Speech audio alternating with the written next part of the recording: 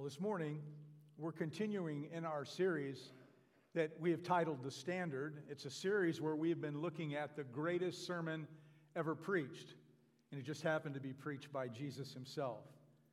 And so far, we have learned in this message called the Beatitudes that Jesus was showing us ways in how we need to live in order for us to become more like him. As we've already seen, most of them are somewhat counterintuitive to our human nature.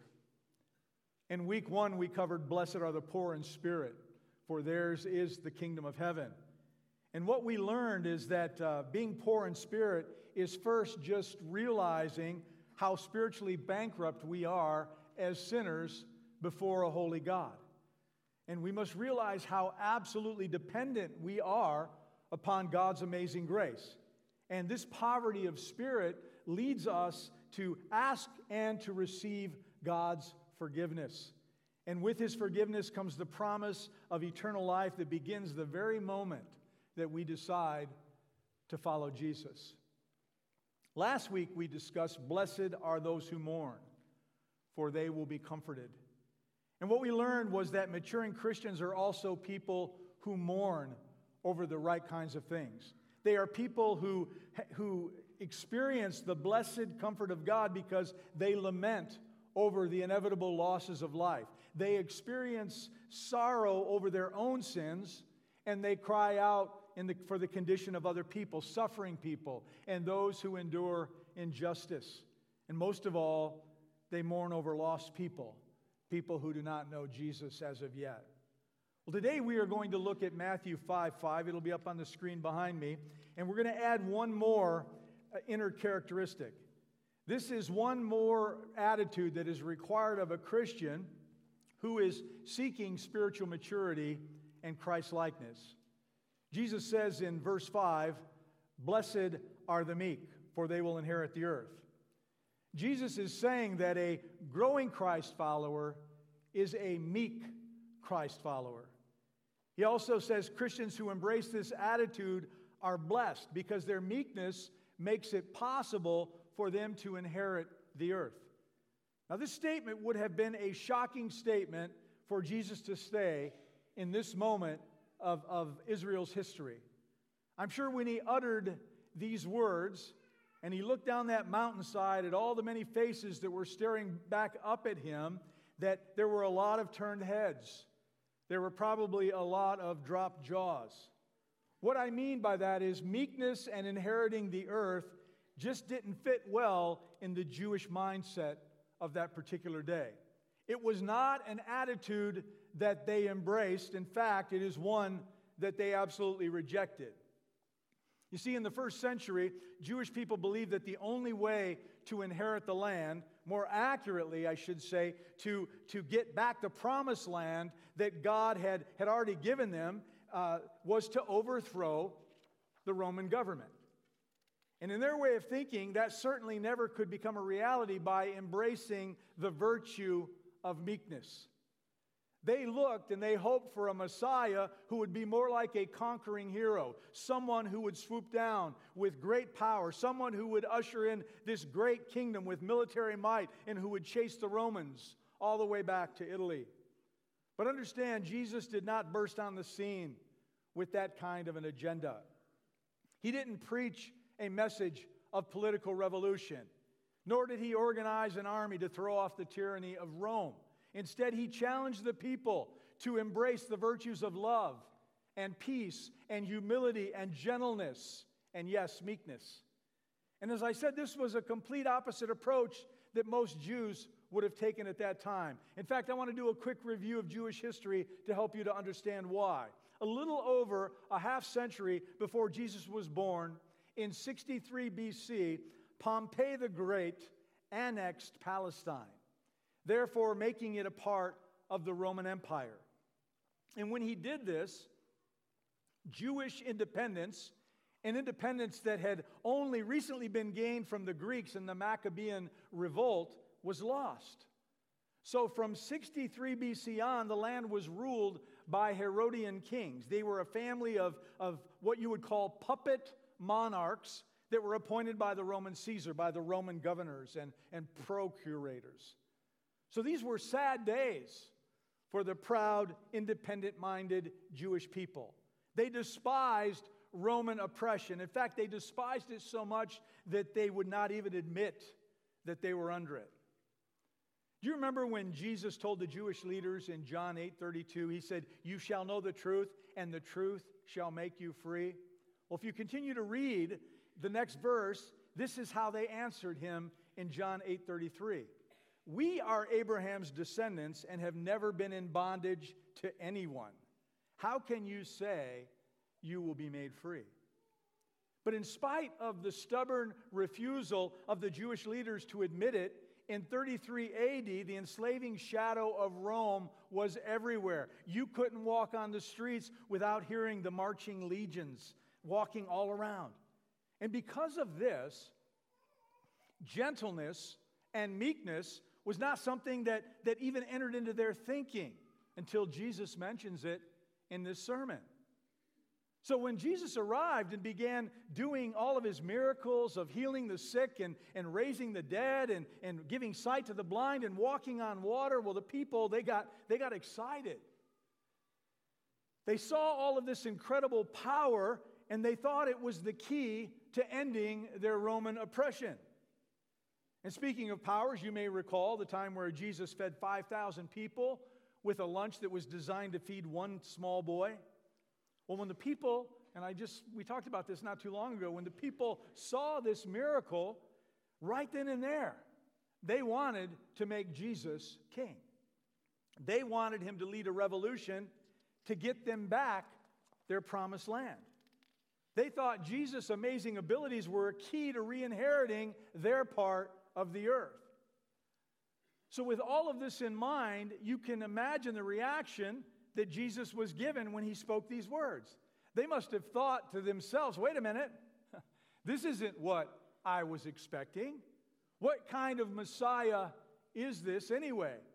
Isn't he going to use his powers to kick out these pagans? And you have to wonder exactly what kind of a crowd Jesus was drawing with that kind of an approach. They were thinking, we don't want a bunch of meek people. They'll never be able to handle Rome. Besides, this is our land. We've already inherited it. We need someone to turn these pagan legions out of here, to turn them away. So I'm certain the people were somewhat shocked by Jesus' words. They were perplexed by this particular beatitude. But the truth is, this particular beatitude is just as perplexing to us today. It doesn't make any more sense in our culture than it did 2,000 years ago.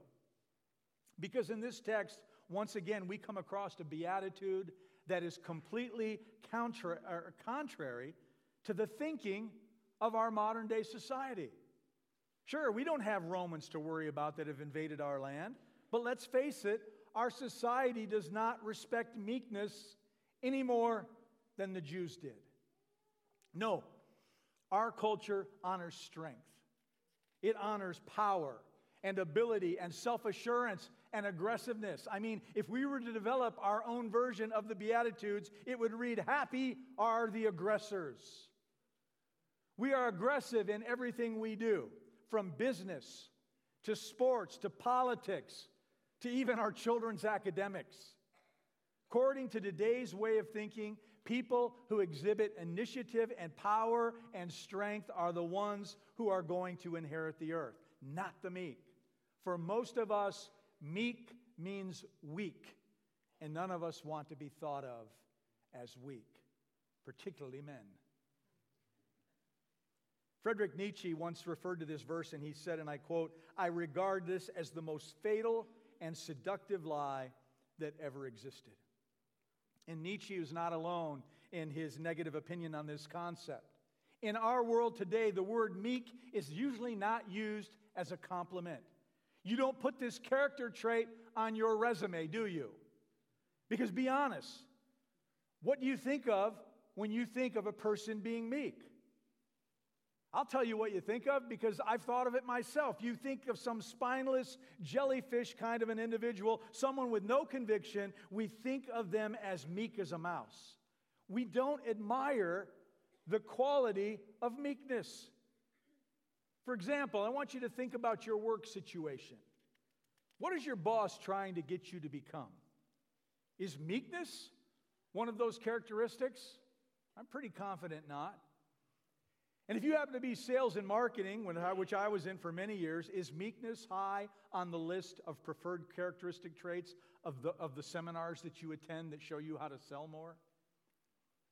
Is that how you close more deals and become successful? Do you climb the corporate ladder on the rungs of meekness? I don't think so. If you're an athlete, does meekness help you to win points with the head coach? I would say absolutely not. So our culture does not value meekness.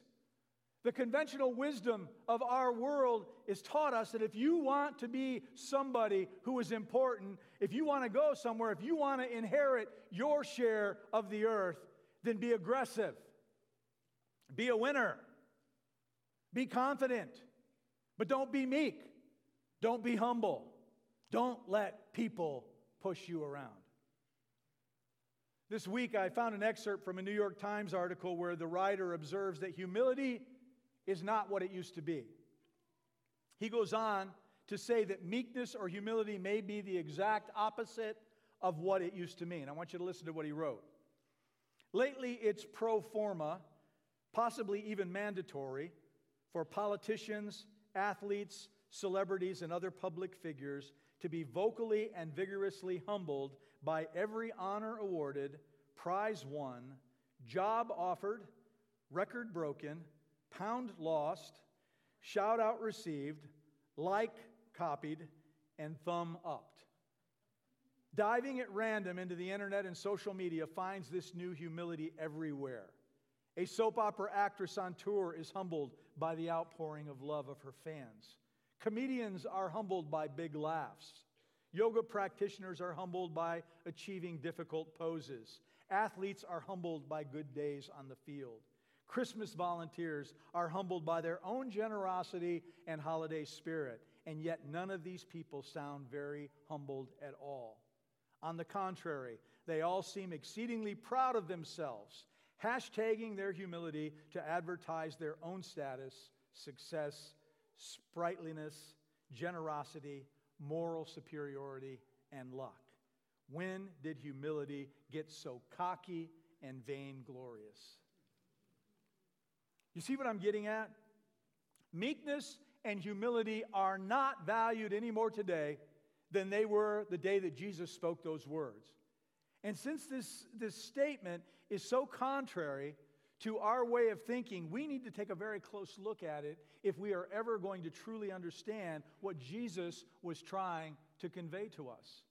And that's what I hope to do today. Let's begin by looking at two things that Jesus is not saying in Matthew 5:5.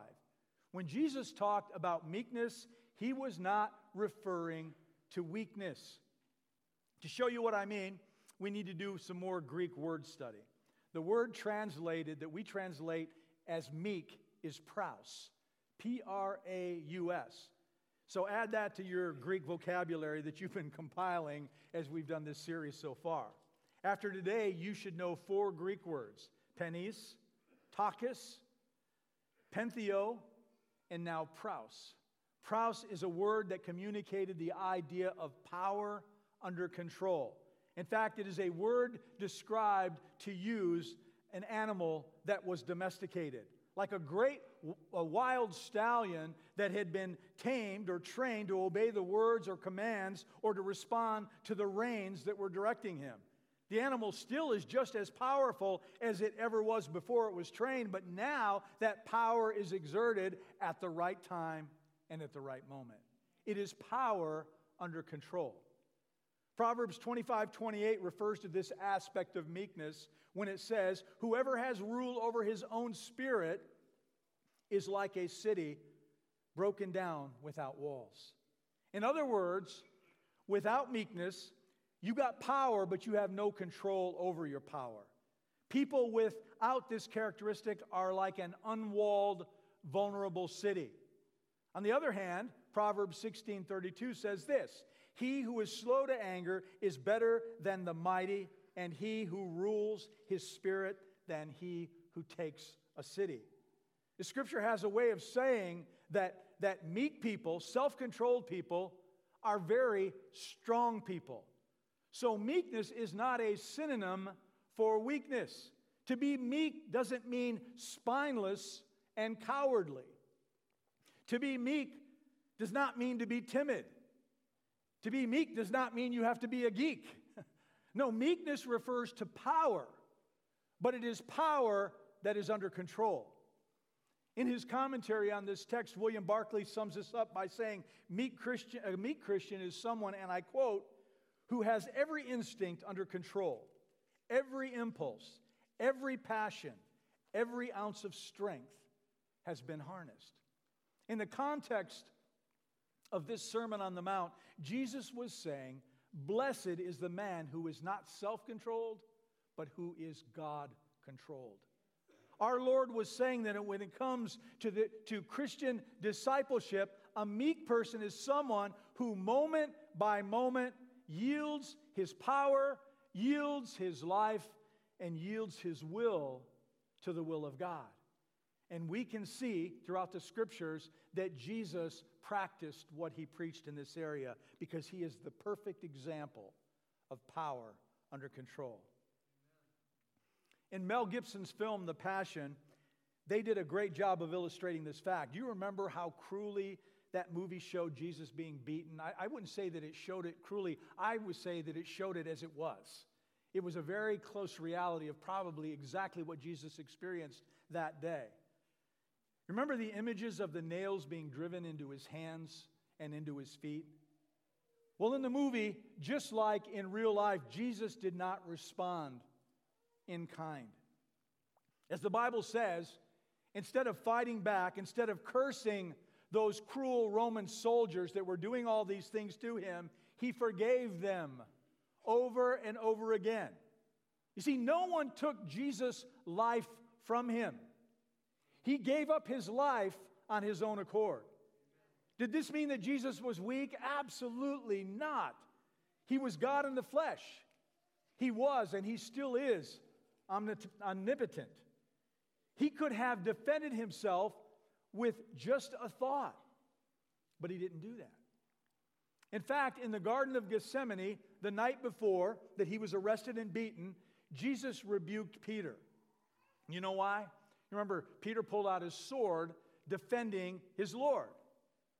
Cut off the ear of one of the servants, and Jesus stuck it back on his head and healed him at that moment. And Jesus said to Peter in Matthew 26:53, "Or do you think that I cannot now pray to my Father, and he will provide me with more than 12 legions of angels?" In other words, Peter, I don't need your sword play. And I want you to remember back in 2 Kings 19:35. It only took one angel, read it, to kill 185,000 Assyrian soldiers in response to King Hezekiah's prayer. So understand, Jesus had at his disposal 72,000, if you do the math, of these powerful beings. Jesus was meek, but he was not weak. His power was controlled by his yielding to the will of the Father. So Jesus was not talking about weakness in verse 5. Absolutely not. True meekness has to do with the strength of inward discipline and not outer weakness. Well, the second thing that is not being said in this or inferred in this beatitude, when Jesus said that the meek would inherit the earth, he was not referring to land. I hate to disappoint you, but Jesus was not saying that if you are meek, if you will yield your will to his will, you'll be rich because you're going to inherit real estate. He wasn't saying a meek believer is one that I will reward by giving land in downtown Manhattan.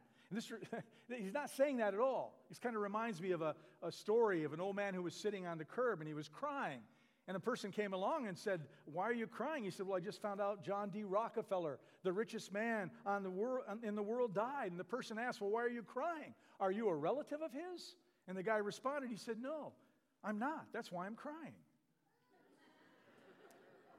Just wanted to see if you were awake.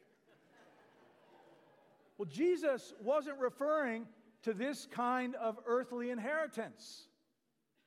Now, of course, the Bible tells us that as Christians, we are co-heirs with Christ, which means we are heirs to everything that He has. One day, we will possess, the Bible says, mansions in heaven, specifically, boy, I have a hard time saying that, specifically prepared for us by Him. Amen. But I don't think that's what Jesus is referring to in this sermon. I think He is saying that when we are biblically weak, when we yield every moment to God, no matter what comes our way in life, when we are armed with that kind of an attitude, in those moments of self-control, we control the situation. Think of it. The world is ours when we learn to trust God completely. When we follow what the Scriptures say in Psalm 56:11, "In God I have put my trust. I will not be afraid. What can man do to me?" Let me put it this way. The world belongs to the person who has control over his or her emotions. This kind of meek individual controls or rules the situation, no matter how tough the situation may be, because he's not controlled or ruled by it. I mean, if you are truly a meek person, you are no longer a victim. I love this true story about George Washington Carver. One day, he was standing on the street in Tuskegee, Alabama, when a prim and proper white woman walked up to him. Now, she assumed that because he was black, that he must be poor, down on his luck, that he must have been a sharecropper or something. Not knowing that he was a world famous for his inventions and scientific experiments, she asked if he would paint the picket fence around her house. Dr. Carver said, "Sure, I'd be happy to." A few hours later, a friend of this woman walked by her house and saw George Washington Carver painting her fence. She walked in and she said, "Oh my, do you know who's painting your fence?" The woman said, "No, I don't." The other woman said, "That's the famous scientist, George Washington Carver. That's the man who has done so much to help the South with his many inventions." The woman immediately ran outside, nearly overcome by embarrassment and shame, and she said, "Dr. Carver, I am so sorry. I thought you were a poor man looking for an odd job. Please forgive me." And Carver said, he smiled and he said, "That's okay. I didn't have much to do today. I'm very happy to paint your fence." You see, Dr. Carver could have been a victim of prejudice on that day.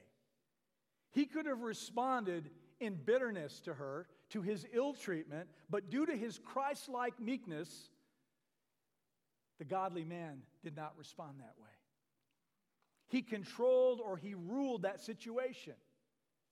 He flew or soared above that prejudice that was so thick in the South at that time, because he embraced this attitude. He knew that God was ultimately in control. Well, I think that this is what Jesus was talking about that particular day. In this sermon, our Lord was saying people with self-control, people who are prouse people, are blessed people. As one biblical commentary put it, they are spiritually prosperous. They are growing toward daily Christ-likeness.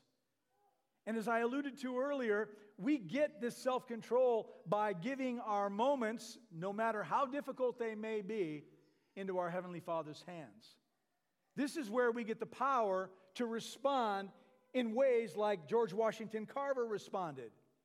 Genuine happiness in life, I believe, comes from allowing God to control our days. You see, God's indwelling Spirit does not make us weak. It does not make us cowardly.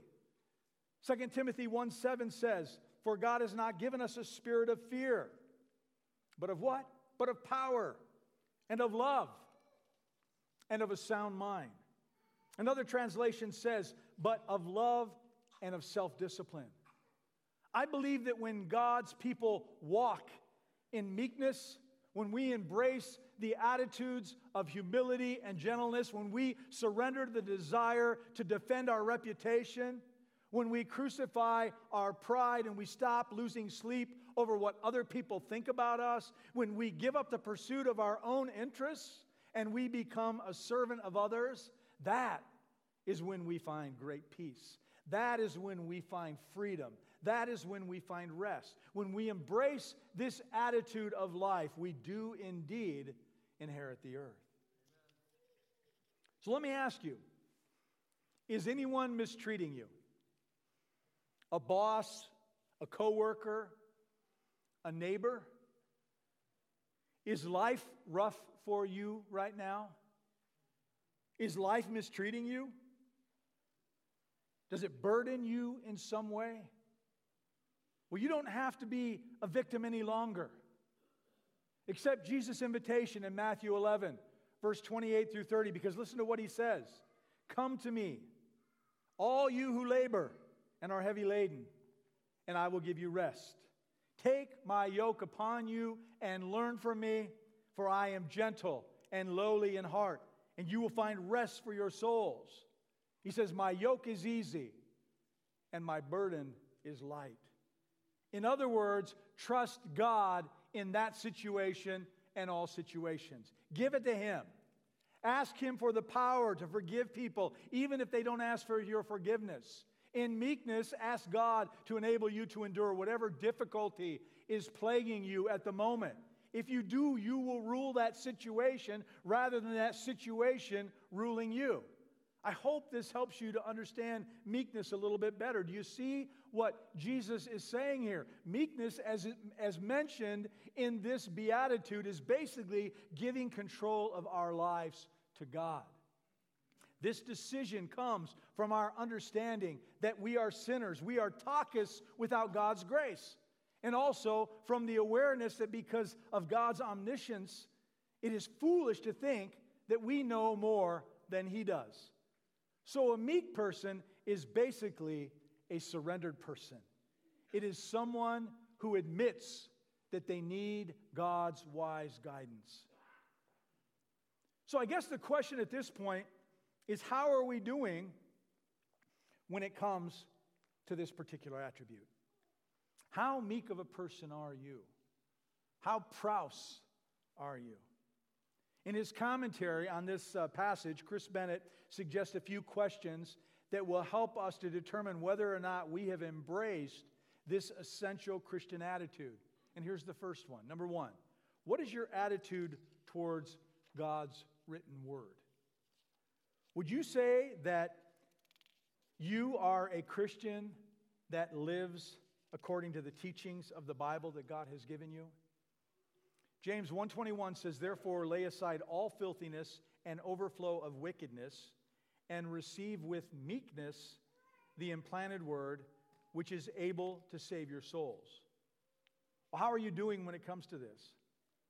How do you respond when you're reading the Bible and God shines a searchlight onto your heart and He exposes something, and at that moment you know you are not doing what you are supposed to do? You have copped the wrong attitude. You're on the wrong side of an issue. What do you do when that happens?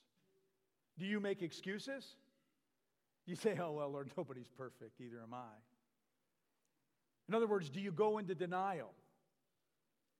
Or do you receive the Word of God and try, through the power of the Holy Spirit, to bring your life into conformity with the teachings of God's Word so that God might be glorified? Now understand this morning, Bible readers, I am not asking if you read the Word of God, and I'm not even asking if you study the Word of God, but rather, do you meekly submit to the Word of God that you've been studying and reading? The prophet Amos reminds us that God has said in His Word is a plumb line. It is a plumb line for our lives. We need that plumb line to stay level. Well, are you meekly using it in just the right way, or do you proudly make decisions based upon the standards of this fallen world in which we live? Because if you are, I want to remind you, those standards are falling further and further every single day of existence. Well, this leads to a second question to use to determine how meek we are. And this is it, number 2. Do you strive to be a truly Spirit-led person? When God's still small voice tells you to do something, how do you respond to that voice? Do you say, "Sorry, Lord, I'm a little bit too busy right now. Maybe some other time"? Jesus said that we are to receive God's word with meekness, meaning that we are to submit to God's word. Do you do that? Do you yield control of your life to God's Spirit, or do you proudly run according to your own desires and passions? Do you follow the instructions of Proverbs 3, 5, and 6? Trust in the Lord with all your heart. Lean not on your own understanding. In all your ways acknowledge Him, and He will direct your paths. Do you meekly seek God's Spirit leading in every decision you need to make, or do you proudly and foolishly lean on your own understanding? Let's get a little more practical with these last 2 diagnostic questions. Number 3, what is your attitude toward people who disagree with you or criticize you? Is your knee-jerk reaction to say, "Okay, we'll put up your dukes. We're going to go at this. Let's throw it down right now"? And I'm not even talking physically, because sometimes we put up our verbal dukes and we want to spat with somebody. We want to get into a confrontation with them. Do you not only love to argue, but do you always have to be right? Do you have to win every debate that you're a part of? It's getting hot in here. If your answer is yes, then you need to understand that truly meek people don't have a sense of glory in themselves. A meek person isn't hypersensitive to critical comments that people make, doesn't live his life or her life on the defensive, doesn't lay awake at night worrying about what other people think about them. His or her one desire is to please the Lord. So when people malign a person of meekness, the knee-jerk reaction isn't to fight back. Whenever they've been wrong, they don't seek revenge. They don't seek retaliation. Instead, they embrace a spirit of gentleness, of patience, and of long-suffering. In John Ortberg's book, Everybody's Normal Until You Get to Know Them, I like that title, he says that we're a lot like porcupines, that prickly pear animal that has almost 30,000 quills attached to their bodies. Each quill can be driven deeply into the flesh of an enemy. And I don't know about you, but I've often wondered why God invented porcupines. What purpose do they serve? We don't eat them, right? You know God has a sense of humor when you look at a porcupine. But as a general rule, porcupines have 2 methods of handling relationships: either withdraw or attack. They either head for the hills or they lock and load. As Ortberg says, each one carries their own little arsenal of quills. And he says that we as human beings also carry our own arsenal of little quills. Our barbs, we give names like rejection and condemnation and judgment and resentment and arrogance and selfishness and envy and contempt. Well, a meek person will not only avoid throwing these kinds of quills at others, but when barbs like this come from other people, instead they will absorb them without lashing back. So how do you respond? Listen, no one is perfect. We know that, except God alone. But here's the truth. Your spouse will disappoint you. Your kids, if they haven't, will fail you at some point. You have friends that, if they haven't already, will let you down. Your church will drop the ball sometime. Your pastor will not meet your expectations. The time will come when you're going to have a legitimate gripe. You will be right, and someone else will be wrong. And at that moment, you will find yourself at the crossroads of meekness. So which path are you going to take? Will you launch with some quills of condemnation? Will you start to give the cold shoulder and say, "I'm never going to talk to that person again the rest of my life because, excuse me, I was offended"? Or will you grant them grace? Will you grant them gentleness? One final diagnostic question that ties in with something we talked about last week. What is your attitude toward people who repeatedly stumble and fall into sin? Do you secretly delight in other people's moral failures? Does it make you think you're better than them by comparison? Do you revel in their embarrassment and shame? I've heard pastors talk about pastors who had a moral failure and say it with a gleam in their eye. And that bothers me. Because you know what I think? There, but the grace of God could go any one of us. But I've seen that, and that's a hard thing to handle. Do you ever get excited over the sins of others and smugly say, I told you so? I could see that one coming from 1,000 miles away. Only a fool would have fallen for that. I wouldn't have been that dumb. I mean, do you have a secret sense of satisfaction whenever somebody who maybe you looked up to blows it? As I look back over some recent headline news stories, several come to mind, and it is our response to these stories that tell us a whole lot about our level of meekness. I don't know if you remember reading about that Penn State fraternity that got in trouble for basically poisoning a pledge with an alcohol-fueled hazing. And then they let him lie unconscious on the floor for 12 hours before calling 911, and he died. Well, when those fraternity brothers were sentenced, did you feel an inner, yes, finally, those rich frat boys finally got what was coming to them? Or how about all those people that were killed in that gay nightclub in Orlando a few years ago? Did you think, well, if they'd obeyed God's word and not got off thing, this would have never happened? I mean, do you ever rejoice over the sins of others? Proud people do. But meek people don't do that.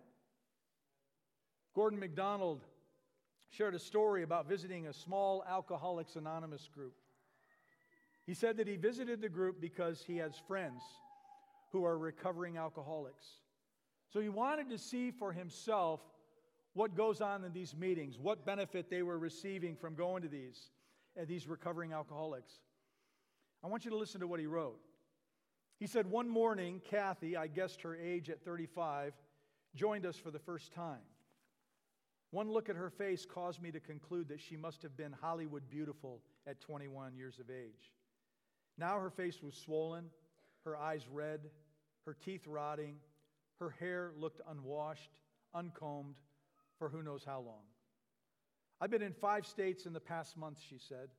I've slept under bridges on several nights, been arrested, raped, robbed. Now she's weeping. I don't know what to do. I don't want to be homeless anymore. But I can't stop drinking. I can't stop. I can't. Next to Kathy was another woman, Marilyn. Sober for more than a dozen years, she reached with both arms towards Kathy and pulled her close. So close that Kathy's face was pressed to Marilyn's breast.